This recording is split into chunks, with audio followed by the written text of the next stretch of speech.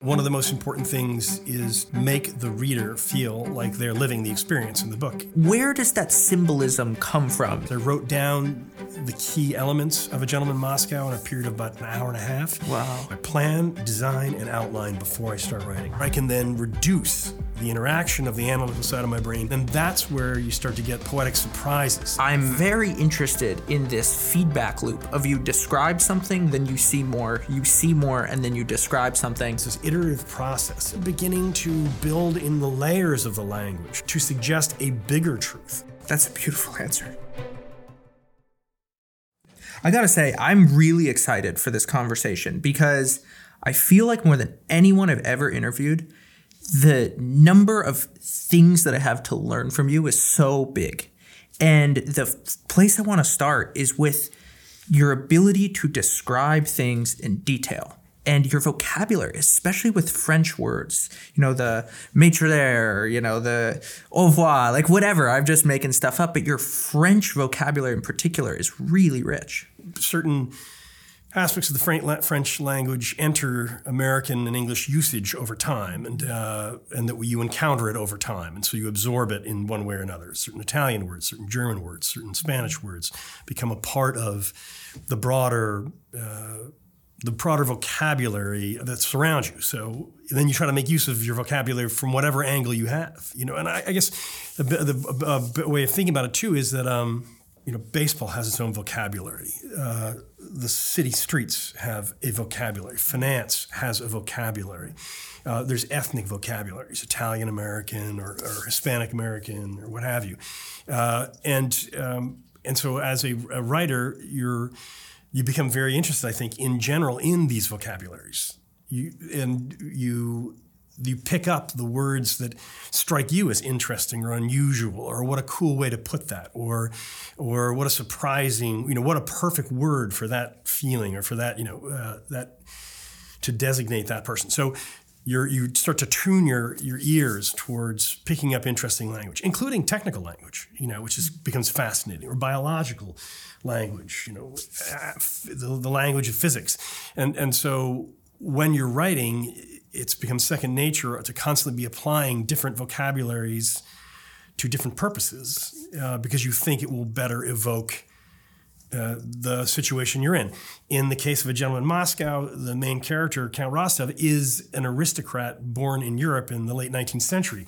So it would be very natural for him to make use of French language in whatever form.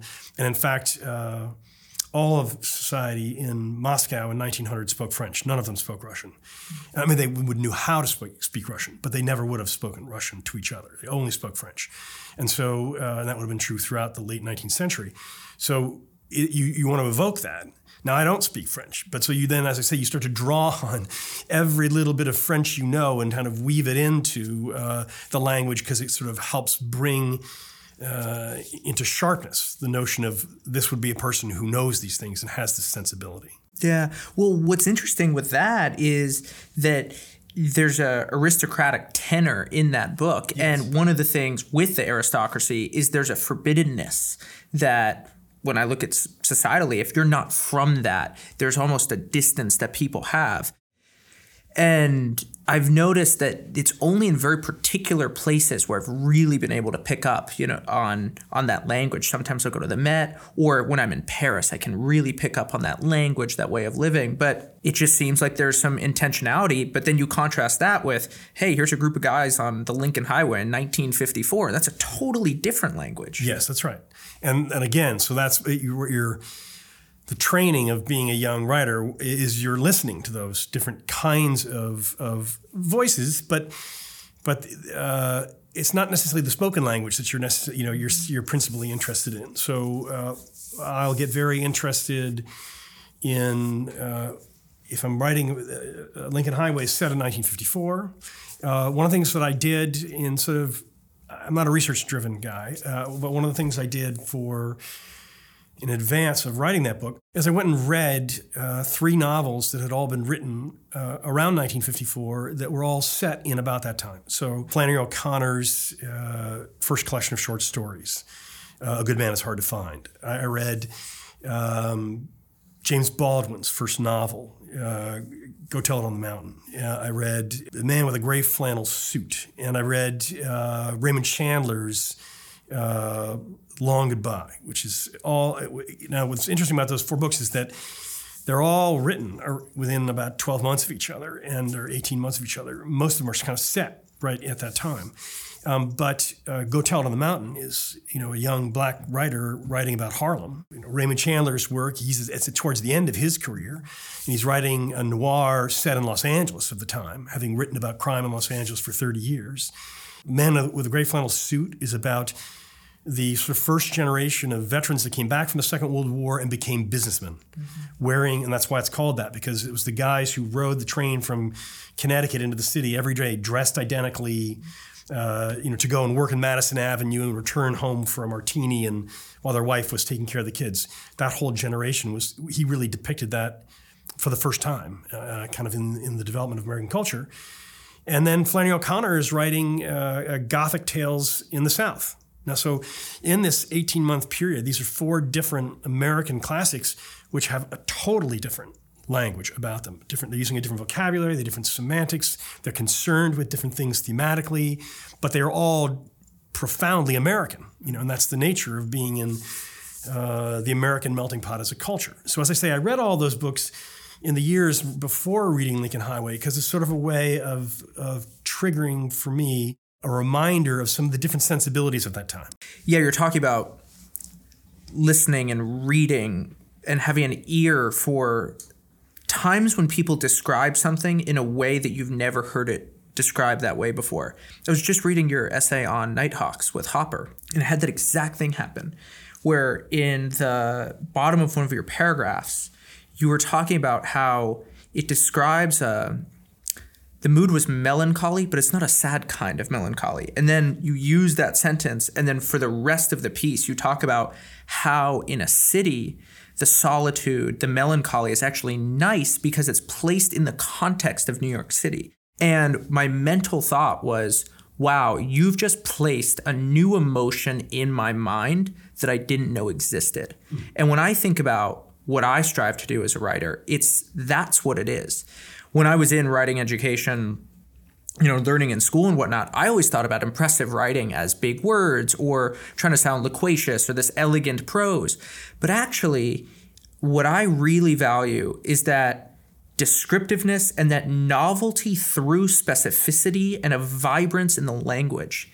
And I read that sentence and I was like, that's what that was. As a writer, and you keep returning to this idea of description, and it's certainly a critical aspect in the broader challenge of writing fiction.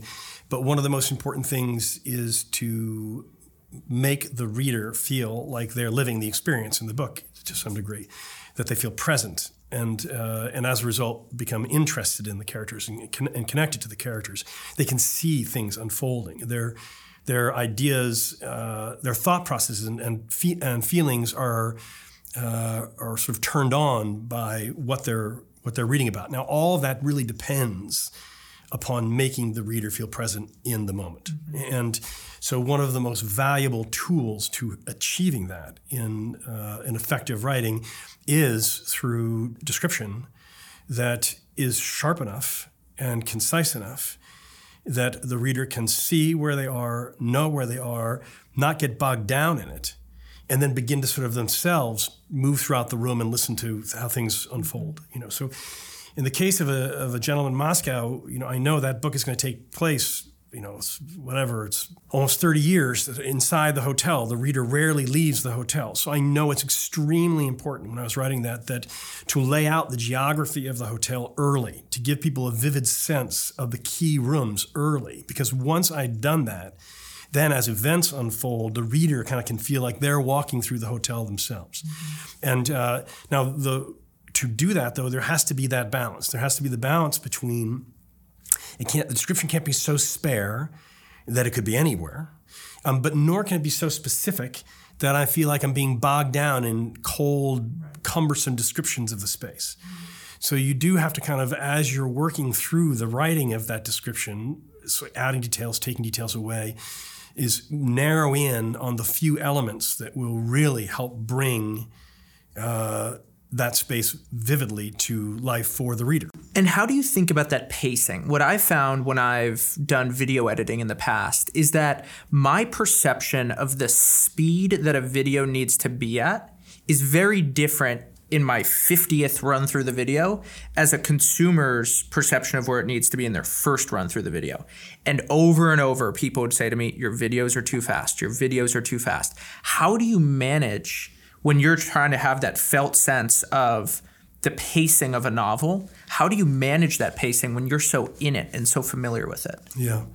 That's a whole art form in itself, because really what you're asking about is editing. And so, writing and editing are two closely interlinked but different skill sets. And the editing process is the ability to go back and take a look at something you've already written and try to hear it a little bit differently and read it as if it's for the first time to gain a sense of, is this slow for me? Like, do I find this section boring? That's never a good sign. Never a good sign. Right, because if I find it boring on the third read, then the reader is definitely going to run the risk of finding it boring. So you do have to kind of train yourself to constantly looking at it a little bit more coldly and find what that right tempo is. I mean, you talk about pace or tempo. I mean, the same idea. Is do I feel as the reader compelled to move on? Now I don't want to associate what I just said with a page turner, which is its own art form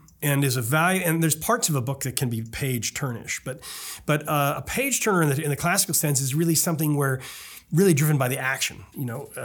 So Lee Childs writes page turners and turners in his Jack Reacher novels. Where you constantly want to know what happens next because there's a new crisis or a new danger or we want to beat up the next guy or whatever it is. And that's a certain kind of urgency that can exist in writing, but as a novelist writing in a literary style, that's not the one you're looking at. So what you need to be creating is a sense of urgency for the reader, which may be without any action at all. Right? It may be that you're drawing the reader in who gets interested in the psychology of the character. And so they want to understand what are they feeling and what are they going to do next. But even though there's no action involved, how is the writer going to put this next? Because of the phrasing of the sentence is compelling. So there's all kinds of ways that you're trying to make sure that the writing is drawing the reader forward, but that may include a willingness to have parts which are slow. Right. Tactically, as you're trying to work on the descriptiveness of a sentence or of a paragraph, how does that happen? Is it the kind of thing where you sort of live in it and you're just trying to make it better? Or do you find that stepping away from it for maybe a few months, you come back to it, you're like, that's off, and it instantly comes to mind? All right, well, let's take a step back. So what I do is my novels have always begun with a very simple premise. They have like a sentence where I'm like, oh yeah, okay, guy lives in a hotel for a long period of time. That's interesting. And if that idea kind of grabs hold of me, I'll start to think it out a little bit. And usually, like when I had that notion, which led to A Gentleman in Moscow, within the first couple of hours, I know a lot about it. So I started with a guy gets trapped in a hotel for a long period of time. And then right away, I was like, oh, it could be set in Russia. He could be an aristocrat. He could be sentenced to house arrest in a luxury hotel across the street from the Kremlin. It could span from the Revolution to the Cold War. So I knew all that very quickly, like in a matter of minutes. Where were you when you had that epiphany? I was in Geneva. And I was in Geneva in a hotel, and that's why I had the epiphany, because I was in a hotel and recognized a guy in the lobby from the year before.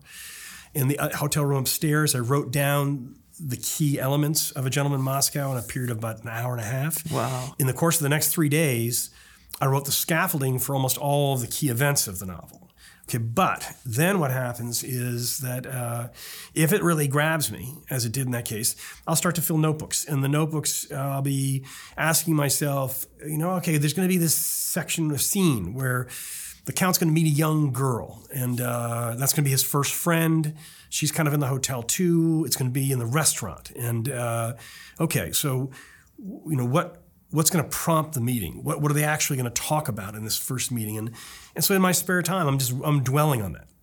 And I used to do it while I was walking to work, let's say. I'd be like, oh yeah, okay, what's going to happen in that scene? And I start to visualize it in greater and greater detail. I can see the restaurant, I can see the girl, I can see them dining, I can see their interaction, so the humorous elements of it. I then can start to hear the conversation, start to imagine that in greater detail. I see the food coming, I see the waiter, all these various elements. And then in Notebook, I'll start to write that scene and write it out by hand. Now, I don't necessarily, when I'm doing these notebooks, work chronologically from chapter 1 to the end of the chapter. It's kind of whatever grabs whatever I want to think about that day. But I now know that there's all these various elements that are going to have to be investigated. And I will do that for a couple of years. So at the end of a couple of years, I'll have a couple of notebooks filled with handwritten descriptions of what happens in the book. And only when I know everything that's going to happen in the book and I can visualize it all, do I then start writing chapter 1. And then I'll write the book over, a year and a half or something like that. And then I go back to the beginning and start to revise it from beginning to end, and I'll do that, 2 or 3 times. So I lay all this out because it's important to inform my answer to your question, or to inform your question, which is that I don't sit there with a blank page and without a sense of where I'm going and start to try to investigate it as I go, right? I am sitting down saying, okay, the chapter is, it's the 7th chapter. This is where they are. This is I know exactly where it's set, what it looks like, who's there, what their backgrounds are, what their personalities are like, what they're going to talk about. I know all that. And so then when I'm writing the chapter, I don't have to solve for those kinds of things.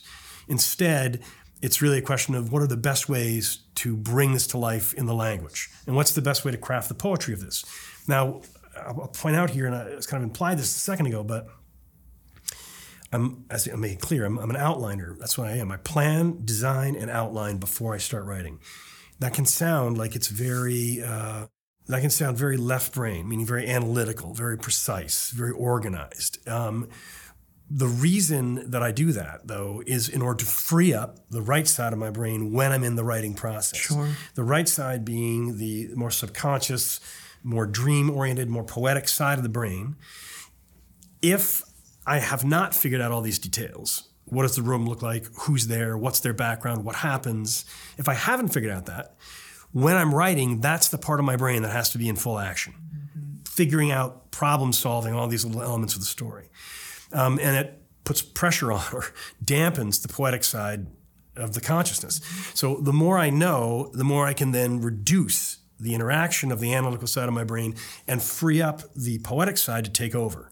And then that's where you start to get the poetic surprises of unanticipated ways of putting something, or actually, he's going to look not at this, he's going to look at that, or she's not going to say this, she's going to say that. You start to go with your instincts, and you start to build out something which is both fits the story. It's completing what you need to in the story, but it's also a more poetic and lively, somehow artistically true version of that event as you're drafting it. Yeah. Then the redrafting process is you keep cleaning that to make it sharper and sharper and sharper. Yeah, that's a beautiful answer. That's a beautiful answer.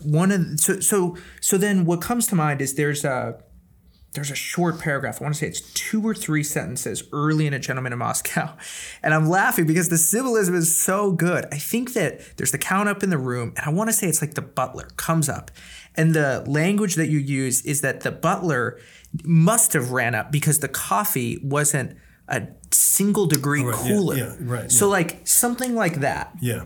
Does that come out when you're writing? Was that planned? Where does that symbolism come from in a sentence like that? Something like that is very often, if you look at A Gentleman in Moscow as an example, that book is written in the third person. However, it is not written in the third person omniscient voice. So the third person omniscient voice that would be used by Dickens or Tolstoy, Henry James, that's a narrator who knows all. They know what's happened to all the characters in the past. And they know what's going to happen to them in the future. They know their inner lives, and is telling you from high above, these are the course of events. Mm-hmm. So that book is written in a third person, but one which is not omniscient. It's really more of a third person which is closely attached to the inner consciousness of the Count. Mm-hmm. So it is really, the narrator mostly tells you what the Count would see. and tells it in a way that is consistent with how the Count would feel about it, and follows his foibles and makes his mistakes, has his sense of humor, all these kinds of things. That's all built into the narration. So the reason I lay that out for you is that a lot of the times when you have a detail like that, that's something that's coming out of bringing that voice to life. So meaning that I've begun to understand the Count, understand how he thinks, understand sort of what he would care about. I understand sort of the comic aspects of the way that he would describe things. So that's less of a question of how would you describe the coffee arriving in the morning, and more of a thing of saying, what would the Count notice? And the Count would say, oh, there you go.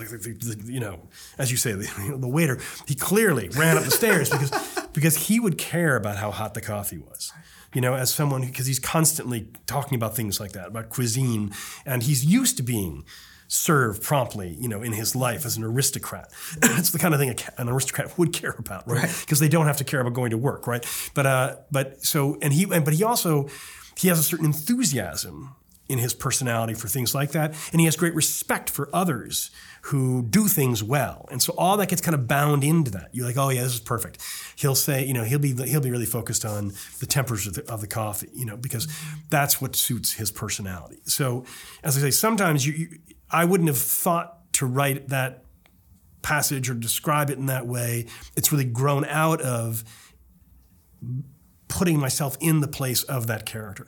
And I would say more broadly than that, that is true of most of, at least 90% of the passages in any of my work which readers will come to me and say, this was very moving to me, this passage, or this was the most beautiful passage, I wrote it out, or this was so insightful, that I sent it to my daughter, or I read it to my husband, or whatever it is. 90% of the time when someone comes to me and says this about a passage, it is something which I would never have said in the course of my own life. It wouldn't have occurred to me. I wouldn't say it to my children. I wouldn't mention it to a friend. What's happened is that I have imagined for a moment that I am this person who I am not, who has a different background and has a different personality. I have then put that person in a situation in which I've never been. And while in that moment, that person with that background, that personality looks around and says, the thing about it is, da-da-da-da-da. And usually that comes really fast. And so, oh yeah, bam. And we're done. And usually I'm like, well done, Count. You nailed that. Because that's what it feels like. It feels like I've heard it from this personality in this experience, And that's, of course, that's one of the ideal states to achieve in narrative writing, which the modern parlance is flow or whatever, but where you get deep enough into it that it is happening for you. You're watching it happen. I gotta ask, what do you make of this idea of the crazy artist, the person who can't function and is just horrible to other people around them? You are a well-adjusted guy. You worked in the finance industry for 21 years. You went to Yale. You've done well in a lot of different places. You're now talking about your writing process. You're very structured. You're organized. You're systematic. You're disciplined. You showed up on time today. You're well-dressed. All these sorts of things. What do you make of that trope? Where does that come from? And if it's a trope that has some truth to it, how have you been able to avoid and resist that?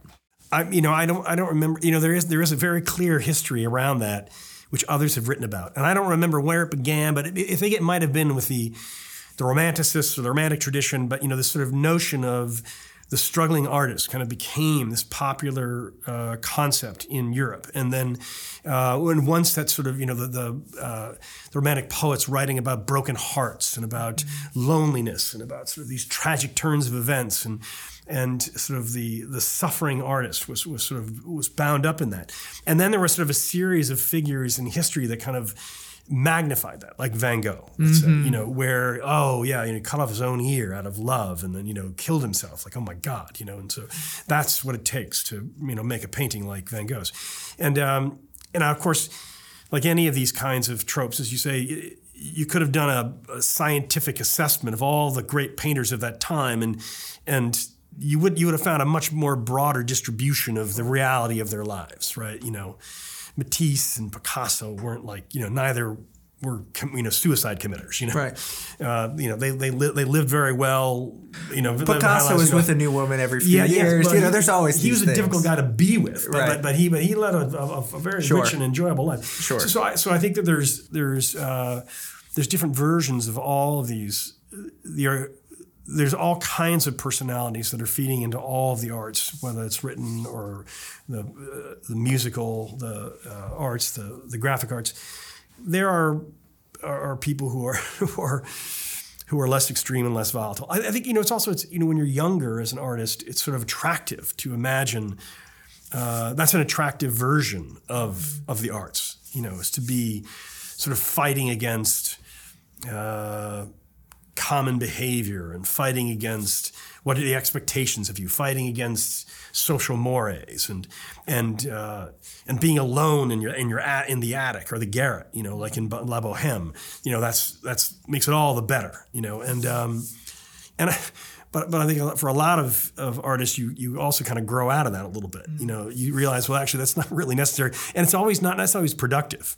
That kind of tortured version of art isn't always get you to get the work done.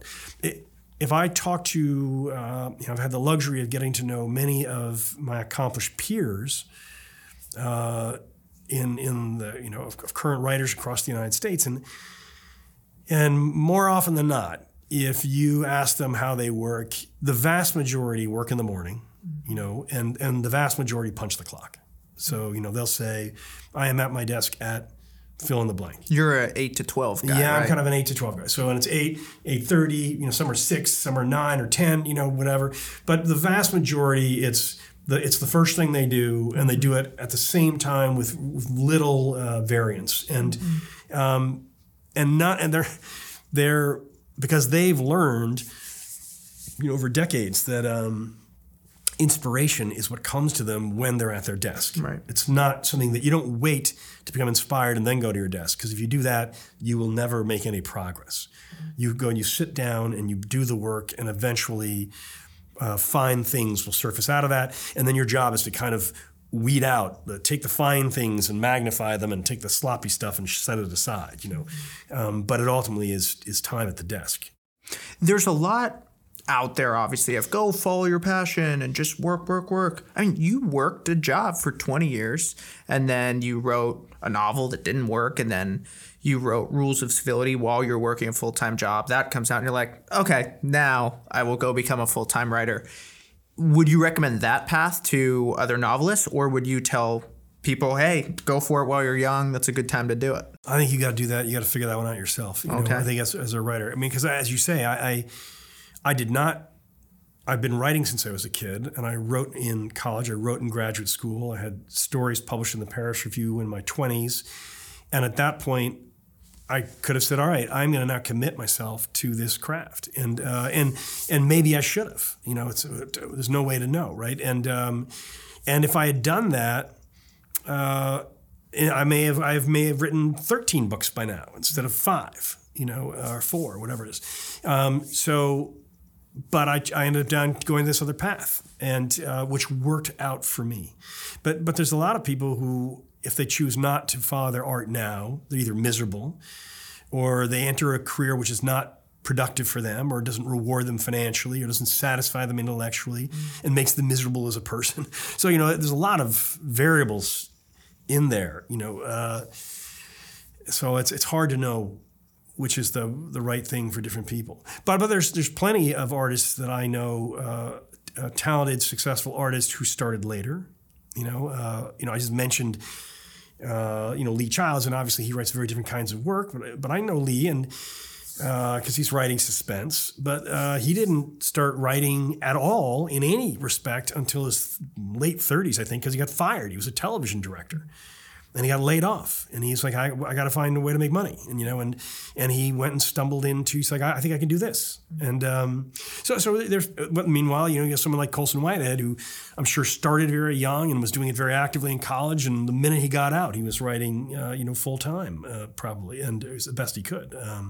So there's different routes, and you have to kind of decide what works for you as the individual. Yeah, you have some experience describing hotel rooms, and one thing that was coming to mind as you begin to think about what you would say is that you could almost think of seeing, as people would think about it, they would say, okay, so when you're looking, there's like a scale from 0 to 100.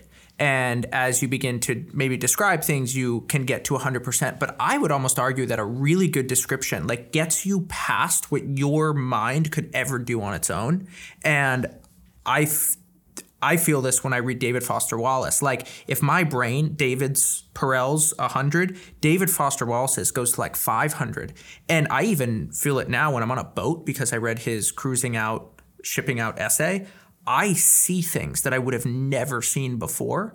And I'm very interested in this feedback loop of you describe something, then you see more, and then you describe something. Let's say that you're going to write a story or what have you, or a chapter in a book, and the scene is a young girl is coming downstairs. It's approaching dinner time. It's the 1960s, early 1960s. She walks into the kitchen, and the mother's making dinner, and there's music on the radio. And if you said, okay, take some French guy or German writer and say, don't know, they didn't spend any time in America. We want you to write this story, this scene, and here's some Life magazines, and here's Wikipedia pages about America in the 1960s and about suburbia, and Then what would happen is you have the risk that the writer would write a sentence that says something like, she came down the stairs and went in the kitchen as her mother took the bird's eye frozen peas from the Frigidaire, and the Beatles played, Love, Love Me Do on the radio. It's just a cliche. It's just like, well, it's all, and it's these sort of like, okay, we get it. Frozen peas, Frigidaire, the Beatles, it's 1964. Everything I expected. Yes. So you take a step back and say, well, what, instead of putting in these landmarks that tell us where we are and what to expect of it, whatever, as you say, what we already expect, ask yourself, well, what would the girl see? So let's say, she's 7 years old or something like that, 8 years old. When a 7-year-old or 8-year-old comes into the room in 1964 and they see their mother making dinner, what would she see? And I think that, like, for me, if you put yourself in that position, the first thing that would really stand out is the amazing thing how frozen peas work, which is that when you take frozen peas out of the freezer and you open them up, you can slide the entire brick of peas out. Like they come out like a brick, all bound together. And if this frozen, it was a sort of incredible thing when we were young that you would see your parent do this. And then they would break the brick of peas over the pot. And the child would see this. And then inevitably some of the peas would go bouncing across the counter, and the kid would go and you'd try a frozen pea at one point. You without your mother watching, you'd take the frozen pea and you're like, oh, that's what a frozen pea tastes like. And some kids would love eating frozen peas, and there's a very specific texture and sensual experience to eating a frozen pea. Anyway, my point being that this is what the child would see, right? So if you're trying to bring this scene to life from the perspective of the child, you wouldn't mention Frigidaire and Bird's Eye and the Beatles. It would be this other stuff. Now, we can make this more interesting and by saying, well, let's say, and it is from the girl's perspective, and this is what she's witnessing. Let's say that earlier that day, her mother has discovered that her husband is cheating on her. And she was doing the laundry, and she finds a note in her husband's pocket, and realizes that she's being cheated on. And so the mother is feeling vulnerable, angry, frightened, that her husband might leave her, or that the family would be broken up. Or alternatively, let's say that on this day, she has cheated on her husband for the first time. Mm-hmm. She goes to take the car to the car wash, and she ends up in the back seat of the car as it's going through the thing with the guy from the car wash. And she's feeling sort of dangerous and sexy and excited and alive, and all these things are going there. Now, either way, when the girl walks in the room, she would not know that this has happened. Okay. And maybe years from now, later in the book, she's going to discover that that was the day that you fill in the blank. Mom was cheated on, or mom cheated, whichever one. So when writing that scene, in addition to the child seeing these little elements, like the frozen peas that bring it to life in this vivid way, you'd actually have to write the scene very differently with different language and a different tempo, a different tone, depending upon which of the two things the mother had done earlier that day. Because although it would not be known to the girl, somehow it would have to be evident in the behavior of the mother that the girl senses in the room without even knowing that she senses it. So that, as I say, later when you find it out, you could go back and read that section and say, it was all there. That's what was going on that night, and that's why this felt a little off or that whatever. So as a writer, then you go into this situation of, as you say, there's this iterative process of trying to observe accurately, trying to write it carefully, but then beginning to build in the layers of the language, your word choice and the poetry of the language to suggest a bigger truth, which is not simply what am I witnessing, but what is the full emotional content of not only the mother, but of everybody in the household, and how is it in there in that space? And then how is that kind of suggested by the historical context, that we are middle class or upper middle class or lower middle class, that we're in Ohio versus a suburb of Los Angeles versus Baltimore. All that has to be in there too. You know what I mean? So through the writing and the rewriting, you try to get as much of that right at the beginning by hearing these elements in advance, by sort of picking the tone and the vocabulary that suits this destination that you're going to bring to life. But then through the editing and the re-editing, you refine that and make sure that you're getting it closer and closer to where you want it to be. I'll add something here, which is that the way I think about it for myself, and I think that all writers approach these things very differently, but the way I think about it for myself is that I write the first draft for me and for me alone. So in the writing of it, I'm like, whatever I want to imagine, whatever whims I have, whatever tickles my fancy, however deep I get into the fascination, whatever I think is hilarious, whatever. I can go on at length, as I am doing right now. I just let it all, whatever happens, happens. I don't regulate it in any way.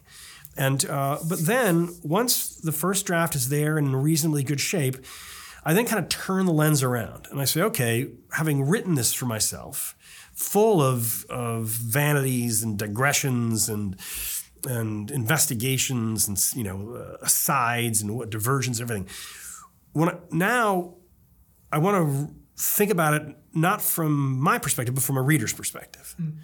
And this, it's not about trying to sell books. It's that. Looking at it from the reader's perspective is a way of saying, I'm going to complete fulfill the covenant here, do my half of the covenant. When a reader buys my book, it means they're going to spend money, and then more importantly, they're going to spend time consuming the book. And so that is an investment by them into my art. And so I owe it to them. I have certain things that I owe them in exchange for that. And one of the things I owe them is to ensure that I've taken that initial draft and I've weeded out the redundancies, the things that are cliche, the things that are boring, the things that are only there because they satisfy my whim, but actually don't play a role in the story as a whole. So the editing part for me, a large portion of that is taking things out, getting it leaner and leaner so that it really is around the pure economy of the elements that belong in this story and in the language that serves this story. And then everything else gets pushed out to the side, How much of what you just said do you feel can be taught? One of the things that I very much observed was as you were talking about the P's, you spoke about your experience with the P's, and you had a deep sense of trust and conviction about your experience with the P's. Yeah. That your experience would be valid, real, enough that you could trust that and put it in your story, and that your own personal experience would be part of that. And I would imagine that there's probably a permission that a young writer needs to feel around maybe they don't feel that their experience is worth writing about or something.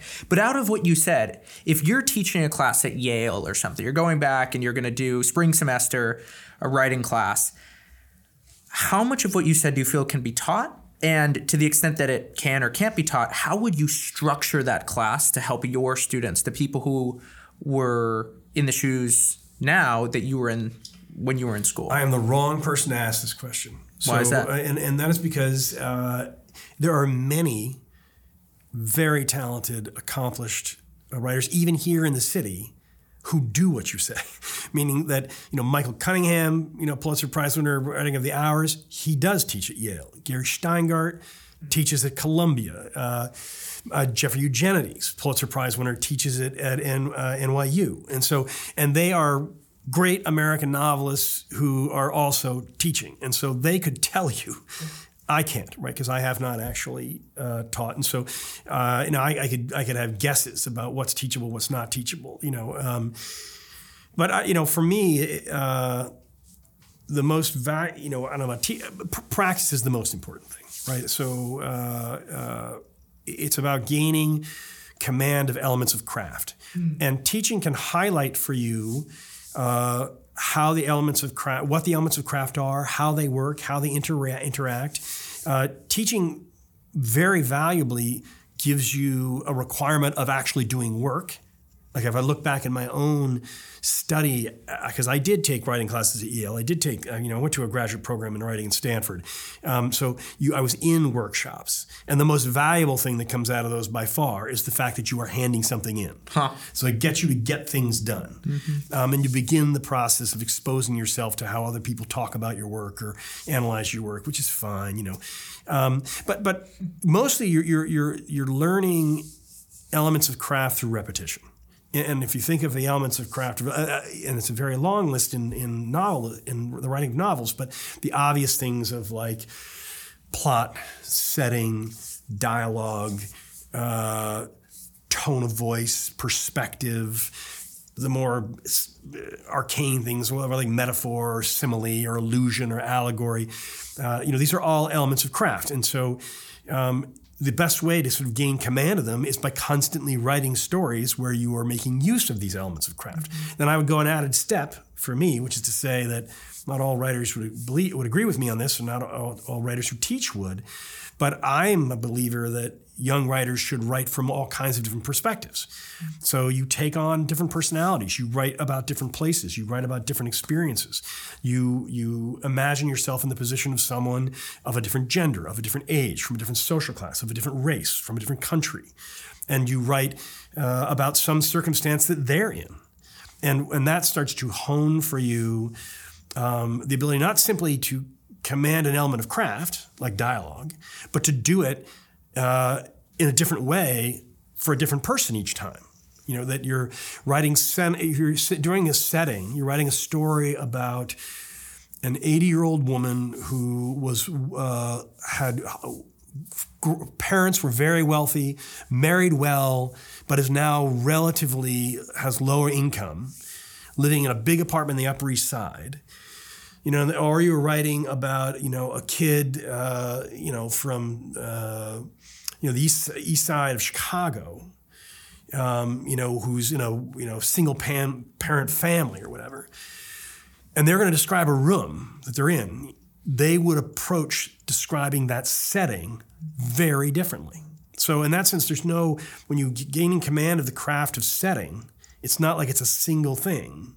We're like, this is how you describe a place or a room or an environment, because that's going to change every time you change the personality and the background of the character. So what becomes valuable as a young person is constantly shifting the ground under your own feet so that you actually get sort of a meta lesson, which is not how to do setting, but how do you start to see the elements within setting that can be reapproached in different styles to accomplish the evocation of a different kind of place from a different interior mindset. Right. Yeah, what's coming to mind for me is just the malleability of descriptiveness. We think of things as these things that they're concrete. This is how it is. It is a physical object. It can't change. And you're challenging that notion. You're saying that the same table by people from all different social classes, they could look at that table and see different things. Absolutely. One person could see a nick in the wood and say, this wouldn't have been good enough for grandma. Another person could say, oh my goodness, and just be flabbergasted by the sight before their eyes.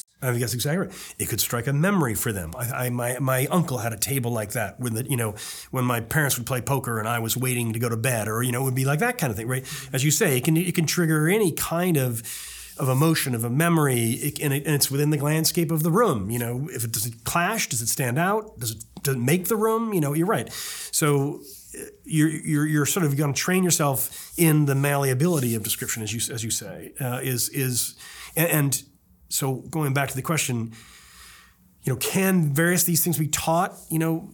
I suppose, sure. But most importantly, it's mastering craft through repetition, and through constantly approaching things in new ways and then gaining a greater and greater command over what works and what doesn't. Now, tell me about the flip side of this, which is how you consume differently. Yeah. Because this to me is the fun part about getting into the game in anything, whether it's I played golf at a high level, learning to paint a bit, learning to write, is once you start doing the thing, you start consuming the thing differently because you start deconstructing what's going on, and all of a sudden you develop a critical eye. What do I like? What don't I like? What do I think is refined? What do I think is sloppy? And all this happens at a very subconscious level. And I know that you've been in this writing group for like 20 years. You're reading over and over again. Reading group, not a writing group. Sorry, a reading group. Thank you. Is that where that consumption happens? You're doing this a lot on your own. How do you consume differently? You certainly hit on an important thing, which I think the vast majority of serious writers of fiction would have a similar story to mine, which is that I became interested in writing when I began to read. Those things happened simultaneously, first grade. And so from that point, what happened was my first grade teacher, Mrs. Gom, brought to the class a well-known juvenile poet from New England named David McCord, meaning he wrote poetry for the young. And he read his poems to the class, and then we were given, copies of his books at the end of class, which he signed, and we got to bring them home. And I just remember being like, this is the coolest thing. This is it. I just love this. I love everything about it. I loved that he was writing these poems and the way he used language. I loved that he was reading them to the class and how attentive we all were. I loved going into the book. the whole thing. And that's when I really decided I want to be a writer.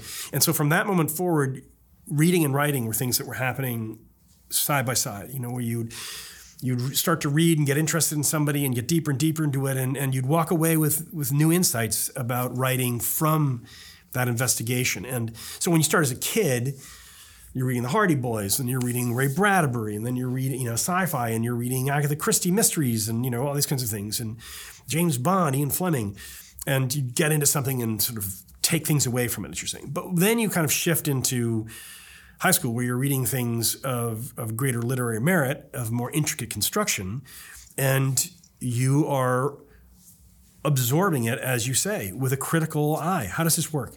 Why do I love this so much? How did that just happen? Oh my God, that chapter's amazing. This character is incredible. This language is so fresh, like surprising. How this person is putting things is really like amazing. I always read with a pen. And then of course, I studied literature at Yale, I studied literature at Stanford. So, you're getting to the point where you're shifting into an active mode. Not only are you reading with a pen and figuring out how the whole book is constructed, but then you're writing about that, where you're writing essays on, structure in Hemingway or whatever, the poetics of Melville or, whatever the various topics are that you're tackling as a student. And so there's a very thin line between your own approach to writing and the way in which you read. They're influencing each other in a very profound way. And you get to the point where you do see things out of practice. You start to see things in the structure of the book. You see through the book in a way, and you say, "Oh, okay, I get how this is structured, and in what he's doing here, what she's doing here," and you learn from that. I have written in my notes, what does this mean? I am not this person! Exclamation! Exclamation point! Exclamation point! Exclamation point! Meaning, the context there is that you share drafts with very good readers. And I'm like, I am not a very good reader. Okay. So what does that mean? What it's referring to is that when I write a book, I don't share the first draft with anybody until I'm done, and then I give it to a handful of readers. And that includes my editor in New York, it may include my editor in London, it may include my agent, but it'll include 3, friends who are good readers, and so they may be writers, they may be an editor, they may be a literary agent. They may have just studied. They may have a graduate degree in literature, but they're people who read thoughtfully, carefully, and who therefore will give me thoughtful, careful feedback. You know, people who I trust as a reader, and that, you know, those are the people I will turn to.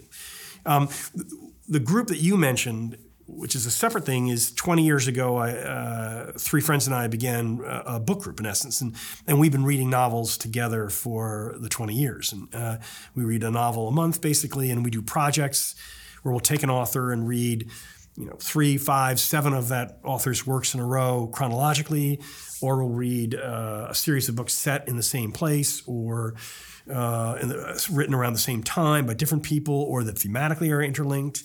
But we kind of do these projects and do investigations. And then you meet to talk about them. So yes, those are also places where we will at length break down our impressions of the strengths and weaknesses of a particular approach, of a narrative voice, of elements of style that were surprising to us, and that we admire, or that we would love to duplicate, or whatever, all that kind of stuff. Who's somebody who comes to mind that you learned a lot from? Oh, the whole project has been amazing. I don't. There were very few wasted efforts in that. But partly because you're in control of it. You read the first 2 by an author and you're like, not for us. Learned a little something, but it's not our thing. But then something you're like 3, 4, 5, 6, because you're gaining confidence that this is a rewarding person to read the work of. And so you kind of, it self-regulates in that sense, that you're reading work that is, that rewards you, yeah. I don't know if you're comfortable sharing the name of an author, but has there been somebody who you learned a lot from, who was very rewarding, whose work you didn't particularly like? Well, first of all, we predominantly read dead authors. So I would say that 90% of the authors that we read are deceased. The reality is that if you think of time or history or whatever you want to call it, history is not very good at capturing all that is great in art.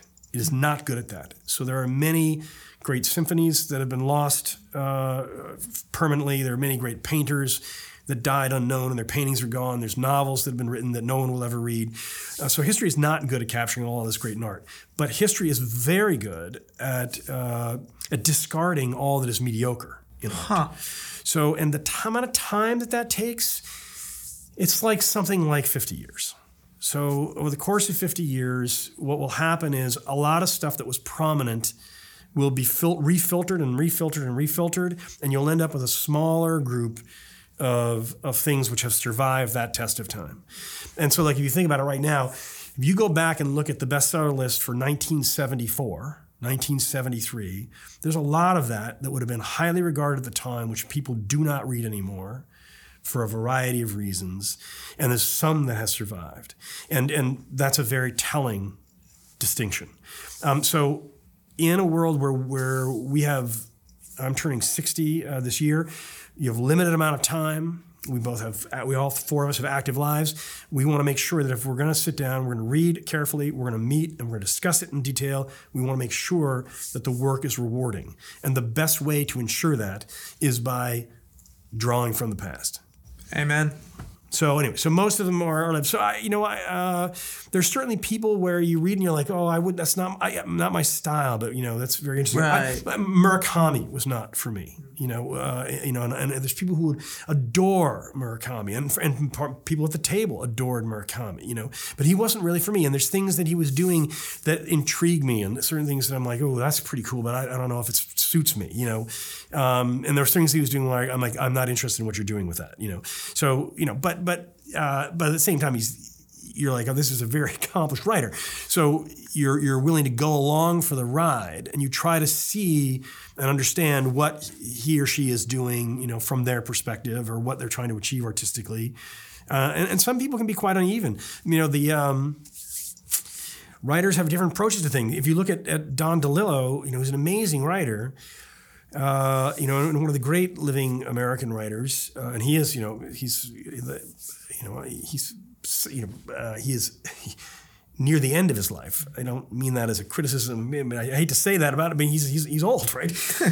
but if you looked at his career, his first 3 novels were published in 3 years. and they're super uneven, and they're totally unsatisfying in how they end. And you get this sense that he's just moving through them really quickly as he's exploring things that he's doing, and figuring out what is going to be the landscape that he operates in, and how's he going to use language, and what are the themes that intrigue him. And you work your way towards White Noise, and you're like, oh, well, that's a masterpiece, and Underworld even better, Philip Roth was a little bit like that for us. We read Roth's work, and his work just gets stronger and stronger over time. You have novels who go in the opposite direction. I've mentioned a bunch of guys here. I mean, we read women too, but if you look at like Hemingway, I mean, some of his late work is unreadable. It's just terrible. It's amazing he wrote it. Whereas some of his greatest work, he's not 30 years old, right? And so you can have that, but you can have Roth where he's moving along, writing great books and very highly regarded, and suddenly late in life he's writing this series of longer, increasingly long and complex works, like American Pastoral and things like that. So within that oeuvre, you may say, this was uneven, this I didn't like at all, but oh my God, over the corpus, this incredible body of work is being developed, and then there's a couple of real masterpieces embedded in here, and he or she has evolved over that time frame. How often are you looking at specific sentences? Like I've seen you talk about Calvino's first sentence. Yeah. You are about to begin reading Italo Calvino's new novel. Hilarious. It's hilarious. It's the greatest first sentence of all time. It's so self-indulgent. It's hilarious. So when you read something like that, what pops into your brain? Yeah, no, our group will definitely do that. I mean, we'll talk about themes and the characters and the bigger things more often, but we will interrupt.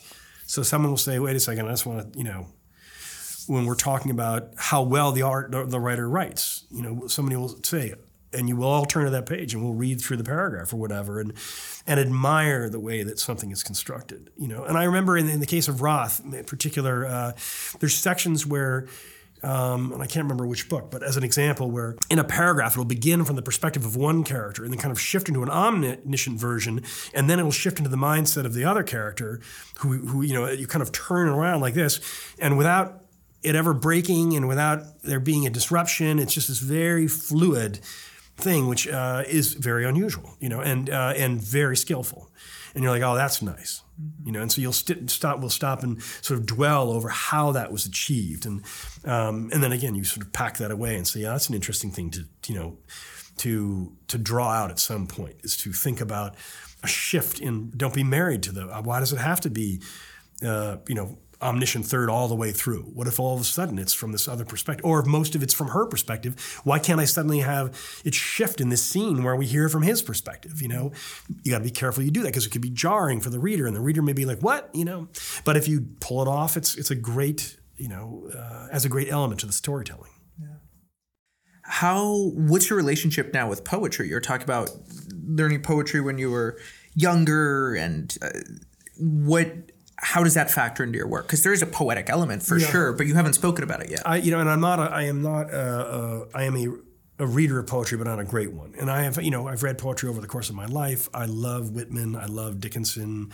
I love T.S. Eliot. There's a variety of poets that I've loved reading, and you do learn a very different thing from them than you learn from reading Joseph Conrad or Henry James or Edith Wharton or Toni Morrison. But within the scope of narrative, there are writers who tilt to the poetic. So Toni Morrison actually is an example where some of her work, the sentences are pushing towards poetry. Mm-hmm. And so you don't have to necessarily read poetry in order to master the poetic sensibility. You can find that in the way that certain novelists write, and there is where prose ends and poetry begins is a very mysterious thing, and it's also something that I think for me in writing narrative, you have to kind of dial it in and dial it out. If you wrote in a purely poetic style from beginning to end in the narrative, it could be very difficult for most readers to get into the material, because poetry can be very demanding in terms of it can mean there are four things at once, and you're kind of like saying, wait, where is this happening? And what is it her or is it him? And is he angry or sad? Or you can't quite tell with poetry, and that's part of it. You start to break it down. Well, if you had that feeling over a long period in the course of a novel, it would eventually be like enough. A novel, kind of the deal with a novel is that there is this invitation to let you get settled so you know where you are. And then there's the trying to drag, not to fool you, but to lure you in to say, okay, now things are going to get a little bit more out of control or a little bit more poetic or a little bit more dreamlike, but stick with me, because I think when you come out the other side of this passage, you're going to be like, yeah, that was worth it, even though I don't fully know yet what it means. But the more I read, I can go back and reflect on that and say, oh, yeah, that feels, it's in harmony with these other events. You know what I mean? So there's this sort of, between the prose and the poetic, you have to, I think, sort of create a balance and know when to shift and shift back, and in order to not drive your reader nuts. Yeah, and then let's go into something a little bit more concrete now and talk about manifestos. I know you like manifestos. Yeah. You've read manifestos. I love the Futurist Manifesto. I love the energy and almost the sheer braggadocious arrogance of a manifesto. Yeah. It's like, this is the way it is. This is how it needs to be. There's an energy. Even I can feel it in the way I'm speaking. It's like this bodily lion-esque roar that is inside of a manifesto. What sorts of manifestos have you read? Well, I mean, I've read, I kind of collect them in a way. And so I would not, my description of them would not be different than the one you just gave. So I do not need to elaborate much on what you just said. And my love of manifestos began, not surprisingly, as a college student, because that's what manifestos are written for college students. I mean, for 19-year-olds, and that's why revolutions are populated with 19-year-olds, and they also historically. Countries where there's a large population of 19-year-olds are at risk of revolution. Yeah, because you know nothing, and then all of a sudden somebody comes in with some super strong opinion, and now you're like, I know everything. This is the way. Yeah, it turns on every light. It stimulates every electrical nerve, but artistically, I think what was interesting to me about it is reading those first manifestos as a younger person was, the Surrealist Manifesto of Breton or the Communist Manifesto is amazing. It's as you say, it's this assurance. It's the idea of taking language and tying it towards action. That this is not. I'm not just going to describe something for you. This isn't a parlor game. I'm not trying to satisfy you with some story of a woman having tea. This is about the world right now, and the way you look at things, and it's wrong. And this is right, and you need to look at it that way. And so, as you say, there's this great sort of urgency. So the lesson, though, to me is as a writer is. Wow, that's a really interesting energy to introduce into language, and the way in which that self-assurance can translate into energy is very interesting. And you actually could use that in a domestic novel in different ways, at different moments in time, to your advantage, But it's again, it's sort of like going back to the way where it began, which is that you're constantly kind of gathering, as a writer, I think, different languages that you could use later, and we talked about technical languages and lingos and slangs. Well, the manifesto is a type of language, and if you look at all the great artistic manifestos and the political ones, they overlap a lot in terms of style. Yeah. They're learning from each other, and they. So anyway, it's its own form of language. What's tactically going on to get that bum, bum, bum, bum, bum? Almost that. How does the writing lead to that crescendo where it comes in at the end and goes, what is actually happening technically? Well, you'd have to go scan. You have to go scan at each one. Right. But you're right. It's very staccato. Yeah. And it is. It doesn't slow itself down. Yeah. It doesn't bog itself down in examples. It's pushing forward at all times, sort of the next idea and the next idea and the next idea, and it doesn't over elaborate. So there's like 7 declarations, in 14 sentences, whatever, that kind of thing. But yeah, I'm very fond of that whole category of language.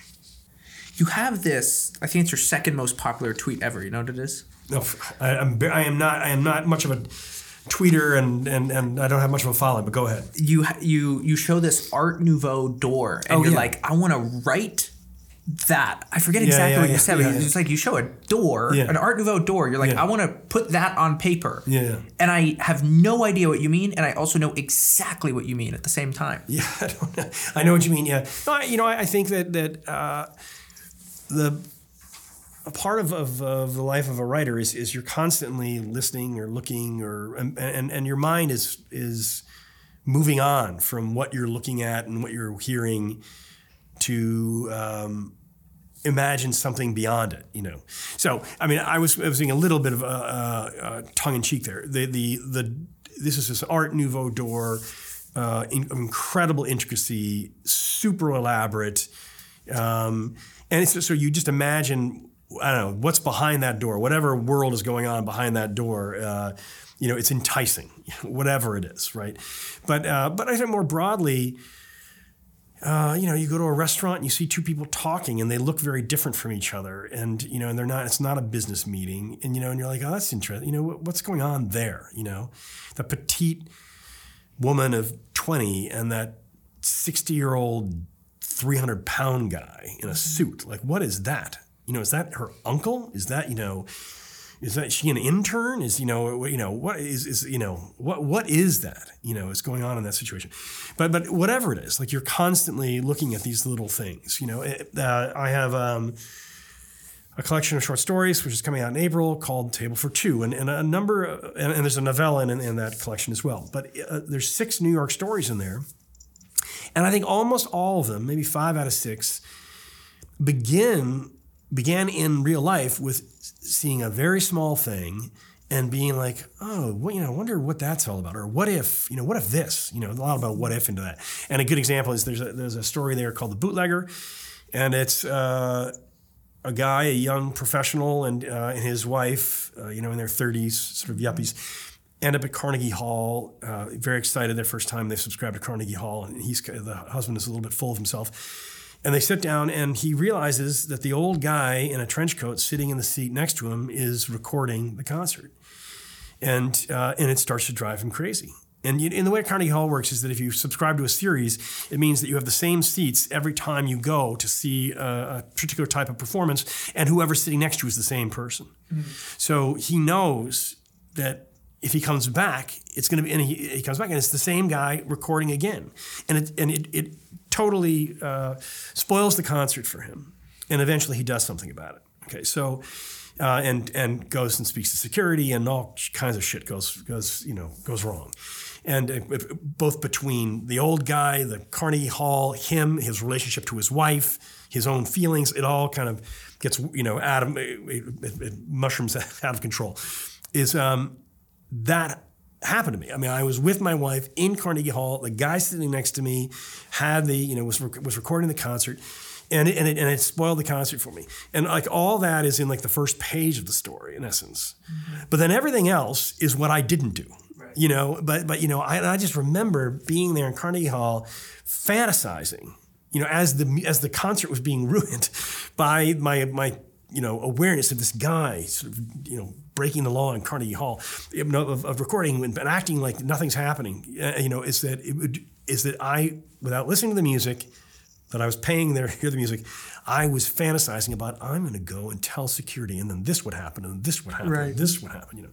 So you know, you have these things. So it goes back to this, as I say, the door in a way was sort of a cheeky metaphorical version of the same sort of thing, which is that you take this little moment that you witness, it's something that you've happened, or it's an idea that comes to you, like the guy trapped in a hotel, and then you kind of go through that door and you start to imagine, what if this happened? What if this? How about that? How about that? And you know, in my own work, I've often thought about it as, particularly for the bigger projects, is that I call it, and I guess it's not a coincidence, I call it the opening of doors, which is that if I have an idea for a story, the way it almost happens as I begin to imagine what the story might be, it's as if you walked into a mansion or like whatever, an elaborate hotel or whatever. A mansion could be abandoned or it could be, you know, fully running, and all the doors start opening up. You know, where you're like, oh yeah, there's a room for that and a room for this and room for that and room for that. That's the feeling of when a new idea, I can tell it's got promise. Is because when I'm like, okay, what happens in this story? And I'm like, oh, this could happen, this could happen, this could happen, this could happen, this could happen, this could happen. And without even finishing what any one of those individual ideas are, they're firing like synapses. It's unfolding. It's unfolding. And then you're like, you take a step back and you say, I don't have to write down any of that necessarily. It's more what I now know is that this thing could be big. Like it can go in many different directions. It can incorporate many realities. It can have many layers to it. It can have many kind of individuals and events. I can feel the richness, through this, as I say, the sort of this physical feeling of all the doors in the building opening up at once. You got to help me with this. What is that hotel on the Upper East Side? I think it's called like the Madeline Room. There's the jazz club, and it's the hand painted. It's like French. In the Carlisle Hotel? Yes, exactly. The Carlisle Hotel. So. Because it's Madeline is the character. It's Bemelman's is the bar. Yes, and Bemelman is the artist who did the mural and who did the children's book Madeline. There we go. Yeah. Thank you. So. A few comments. So the first thing is, it's interesting when I write nonfiction, this is that core moment for so many of my students. It's when they find not the door, but the core thing that they're saying, the one line or the one paragraph that then they can orbit everything around. Yeah. Once they get that clarity, I just see an explosion in momentum. I remember being on a date at the Carlisle Hotel, and they have the jazz in there, and it's sort of going and it's bumping. The drinks are so expensive, like I've never seen. But you were talking about that guy at Carnegie Hall, and I had the very similar moment. Like if I wrote a short story, this is the story I would tell. There was one of the most beautiful women I have ever seen in my life sitting at the bar, and she was in this like tight black skirt, and I was like, what is going on here? And one of the guys sitting next to me goes, hey, I think that's just a prostitute. And right. I was just like, right. That's a prostitute? Like, what is going on here? Yeah. And my whole sense and sensibility of like what New York was, what was possible in the city, like the levels of society, of being in this room and literally entering a world that I not only had never been in, but didn't know existed. Yeah, right. That was one of those doors for me. Yeah, that's nice. Yeah, Who is this woman? What is this club? Why is it the hand-painted walls? Yeah. And that's the door for me. Yeah. It's very funny. It's a funny thing, man. It's a funny thing. Let's finish off by just talking about New York. I think that this, as far as a sense of place, you have a line where you talk about New York of being this city of passions, of you go to many cities and they're just, LA is sort of known as an entertainment city. I live in Austin, Texas, sort of barbecue and technology, but New York is somehow a hub for everything. Yeah. And how does that influence your writing, show up in your writing? And your description of what I said is a good one. I really began thinking of that when I wrote Rules of Civility, which is set in New York in the 30s. That's where, in writing that and thinking about that book and about the lives of this characters in the late 30s, this young woman and Katie in 1938, it really sort of struck me for the first time that New York is we always talk about it as a melting pot. And what we mean by that is ethnically and as a religious melting pot, an ethnic melting pot, and a melting pot of nationalities. But in a way of equal influence in the history of the city is that it is this melting pot of the passions, and by which I mean that there are a large number of professional pursuits that where New York City is the, if not the capital, then one of its key capitals, and that would be, in journalism, in cuisine, in dance, in obviously Broadway theater and plays and musicals, in architecture, in finance, in the law, in advertising. Mm-hmm. Well, this is New York City is the capital of, if not the, as you say, if not, one of the two or three, or the capital of all of those pursuits. And so what that means is that when you have a place where that is the capital of an endeavor, it means that young people every year come to pursue their dream in that endeavor. The young dancers, the young theater performers, the young chefs, the young ad execs, the young people who want to make it on Wall Street, the young models, whatever, they come. And because each of those fields draws on a very different kind of person, it means that if you look out at sort of the 25 to 30-year-old culture in New York City, it's people from all these different walks of life pursuing all these different dreams simultaneously in the same place, with the same sort of ultimate hopes. And I think it adds this incredibly strange texture and a very exciting texture to New York City. And so it makes it great fun. And Rules of Civility is very much is about that. Actually, that is a case where We're in the St. Regis Hotel right now, and the King Cole Bar, which is the bar with the mural in this hotel. Is a key scene in Rules of Civility, and because it has that vibe of like you're describing at the Carlisle, same kind of vibe in terms of young people there, and it's kind of tourists, but also rich locals and finance guys, and all kind of the model all kind of piled in there, and you sort of get the sense of the electricity of the city, and that the man. Maxwell Parrish is the muralist behind the bar of Old King Cole. That's been there for 100 years, right? And you think about that, like that the idea that the room just keeps changing. I mean, the room doesn't change, the people, right? Like musical chairs. You're constantly, decade after decade, have a new group who's coming in and sitting behind the same bar and looking at the same mural with the same intentions. Like that's, an amazing thing to even to consider. And Lincoln Highway has a portion of itself in New York City, and it was sort of kind of fun to kind of begins in the Midwest, comes through New York, and then ends up in the Adirondacks. And as I say, most of the short stories in the new collection are set in New York. So New York it's not the only thing I write about, but it is fun stomping ground for sure. Hey, thank you so much for doing this. My pleasure. This Thanks is so fun. much, David. I really appreciate it. Thank you. Yeah.